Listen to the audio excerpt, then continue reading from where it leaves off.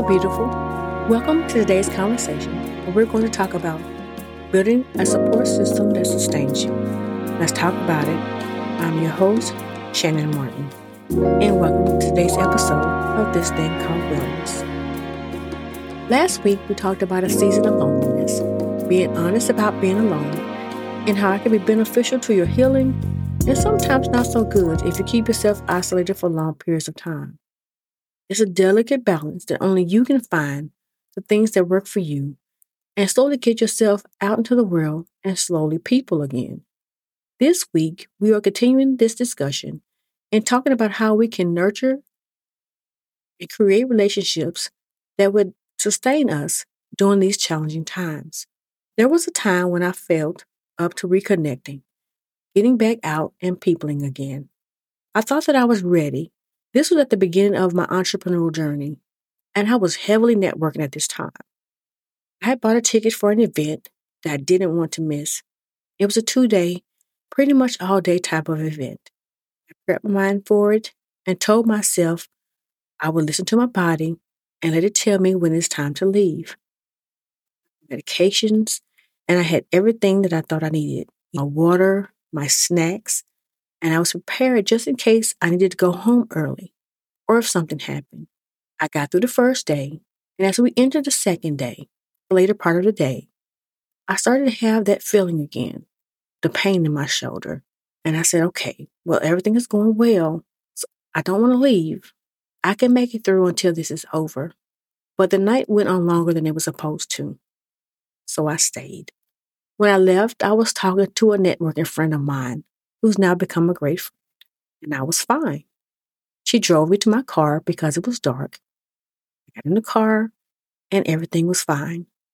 As I began to drive, I began to feel anxious, so I took my medication. I took a deep breath, and I thought I could make it home because the venue wasn't too far from my home. And as I started driving and got further down the road, my foot began to get lighter. I noticed that I wasn't there mentally or physically. I was driving on a 4-lane road, and I must have veered off because I heard something say to me, stop. And when I stopped, I looked up, and there was a mailbox right in front of me. I was looking at someone's mailbox. If I hadn't stopped, I would have destroyed someone's property and ended up in what we call drop-offs here in Georgia. I stopped, and I called my husband, but he didn't answer. Then called my daughter, and she answered, and she knew something was wrong. I couldn't talk. All I could say was that I wasn't feeling well, and I almost hit someone's mailbox. I heard her running down the stairs calling for her dad. I heard her say, Dad, Mom's on the phone. She's not doing well. And he got on the phone. Being a police officer, he immediately started to talk me down. At this point, I was crying, and I couldn't stop crying. All I could say was that I'm looking at someone's mailbox. I almost hit a mailbox, and I don't even know how I got here. He said, okay, stop and breathe. Do you have your medication with you? I said, yes. He said, take one. I want you to take a deep breath. I want you to look where you are. Where are you? Do you know where you are? I said, well, I know I'm on the side of the road. He said, do you see any lights? I said, yes. Okay, we're getting ready now. And I want you to dry your eyes. Slowly start to drive with your hazards on and drive towards the lights. Now, where are you? And as I looked around, I knew where I was. I was close to this gas station by this strip mall that we always visit. He said, okay, I know where you are. You know the gas station. Yes, pull in there. It's well lit. Park the car and wait for us. We're on our way to get you. I could hear them getting ready. They were on their way. He said, okay, drink your water, eat your snack, park the car away from everyone and lock the doors. For 10 to 15 minutes out, if anybody comes to the window, like a police officer or anyone comes, this is what I want you to say. We're going to stay on the phone with you. Now, woosah. Keep taking deep breaths. As I sat there, I couldn't believe that I almost had an accident. I never thought that I could be this incapacitated and couldn't drive home. I was so excited about being at this event, being out with people again, and having a great time meeting new people that I didn't think that it was going to affect me this way. my husband finally came and took me home. This night took a huge toll on me, and it took a long while for me to recover from it. As I look back on this night, I know what I did wrong. I didn't listen to my body, and I didn't give myself time to heal. I'm an ambivert. I enjoy peopling, but I know that I have to go and decompress for a while. And those 2 days really took a lot out of me to the point where I almost harmed myself. Your mental health is like a garden. You tend to it, water it, and let it flourish with the connections you make. Anonymous. I wanted to tell you this story because after this night, it really took a long time for me to drive again. Today, I won't drive on the interstate much. That's what back roads are for, right? Now that I'm building and nurturing my friendships and creating support systems, I'm not so afraid to drive again. I actually want to drive, but I now know my limits. I pay close attention to my body, and I know that when my shoulder starts pinching or I feel anxious, it's time for me to leave. I'm enjoying having lunch or crab dates with my friends and nurturing those relationships again. I'm okay with going to stores by myself and having the desire to meet people again. When you're ready to break free from your loneliness and build relationships or even start new ones, make sure that you're in the right space mentally and physically to do so. I want you to have a great start when getting back into your life. I never truly worked on relationships. Now that I'm in a different space, I asked myself why, and it was simple. Because someone hurt me in some way. So now I've truly, fully embraced friendships. Now that I'm at a different age and at a different point in my life, I see things differently and I'm moving differently. I'm more verbal about my intentions and more intentional about who I invite into my space. I'm on a different path now, on a different page, so that when I'm out connecting with people, I know that the people I'm choosing to start a relationship with are people I actually want to create relationship with and spend time with. These are the people who are kind of helping you get back into the world, if you will. These ladies helped me breathe life back into myself. They helped me not only reconnect with myself, but also with my world. I'm not afraid to get in the car and go shopping alone anymore. I didn't realize the importance of relationships until I began building them. Mental health is not the destination. It's a journey where the connections we make serve as our compass.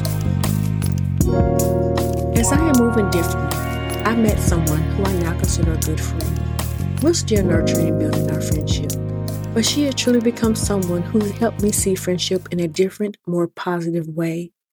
God knew what He was doing when we met years ago while networking. She has truly been that gentle push, helping me choose fun again, which I hadn't done in years. I'm realizing that this is a sisterhood that I've always wanted, but never knew I needed until now. As I began to open up more, God kept blessing me with other sister friends who are there for me, praying for me, and always there for me at my saddest moments and happiest moments. They're there to lift me up and tell me the honest truth, because that's the kind of women that they are. I didn't see them coming, but when I opened myself up, moved differently, and honestly, the friendship showed up. One of my friends seemed to know when something is not right with me. If I sound out of pocket, she says, I'm coming to get you. We're going to lunch and we're going to talk about it. What's going on? And sometimes my long distance friends will call or text, even FaceTime me out of the blue and say, hey, you were on my mind. Is everything okay with you, sis? And I do the same for them. I am in such a thankful space right now and overjoyed with a feeling of love. I was coming out of my season of loneliness, doing the inner work, now knowing what I wanted in relationships, be it friendships or business ventures. Putting that energy into the atmosphere has brought the right people to me who are intended to be in my support circle and continue to help sustain me and help me heal and grow. And this will do the same for you. Mindful moment. It took me years to get back into the world and people again. One night set me back years. I don't look at it as a bad thing. I have learned from it. I now know my limits. I know what I need to do when I am out and about. I know what I need to take with me at all times. I know that I need to give myself a pep talk. Okay, Shannon, this is what you're going to do. You're going to have lunch with your girls. The traffic is going to be awful. This is the city. What can you do? Absolutely nothing. But you can take the back roads, turn on your music, and enjoy the ride. Meet up, have a great lunch, have fun chatting, and come back home the same way you left. This is your time. Get out and enjoy your life. Laugh, joke, dress up a bit, and just enjoy yourself. You're in a different space now, a different season, and you have earned it. You've earned the right to enjoy time with your friends, with your husband on movie night, or even with your family. My friend told me, Shannon, you have to nurture your relationships. They're so important. I don't remember ever being told this before. I'm choosing those that I want to nurture, the ones that God has so nicely placed in my path, and I'm ever grateful for them. So when you're beginning to build your support systems, I want you to remember to set boundaries. Be open and honest about your feelings.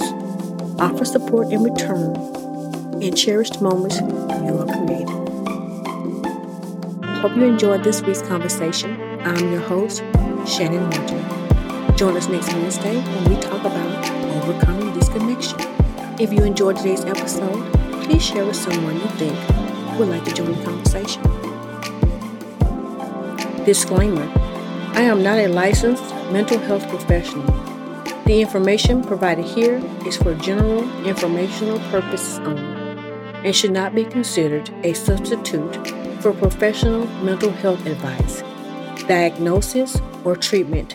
If you need help, please consult a qualified mental health professional.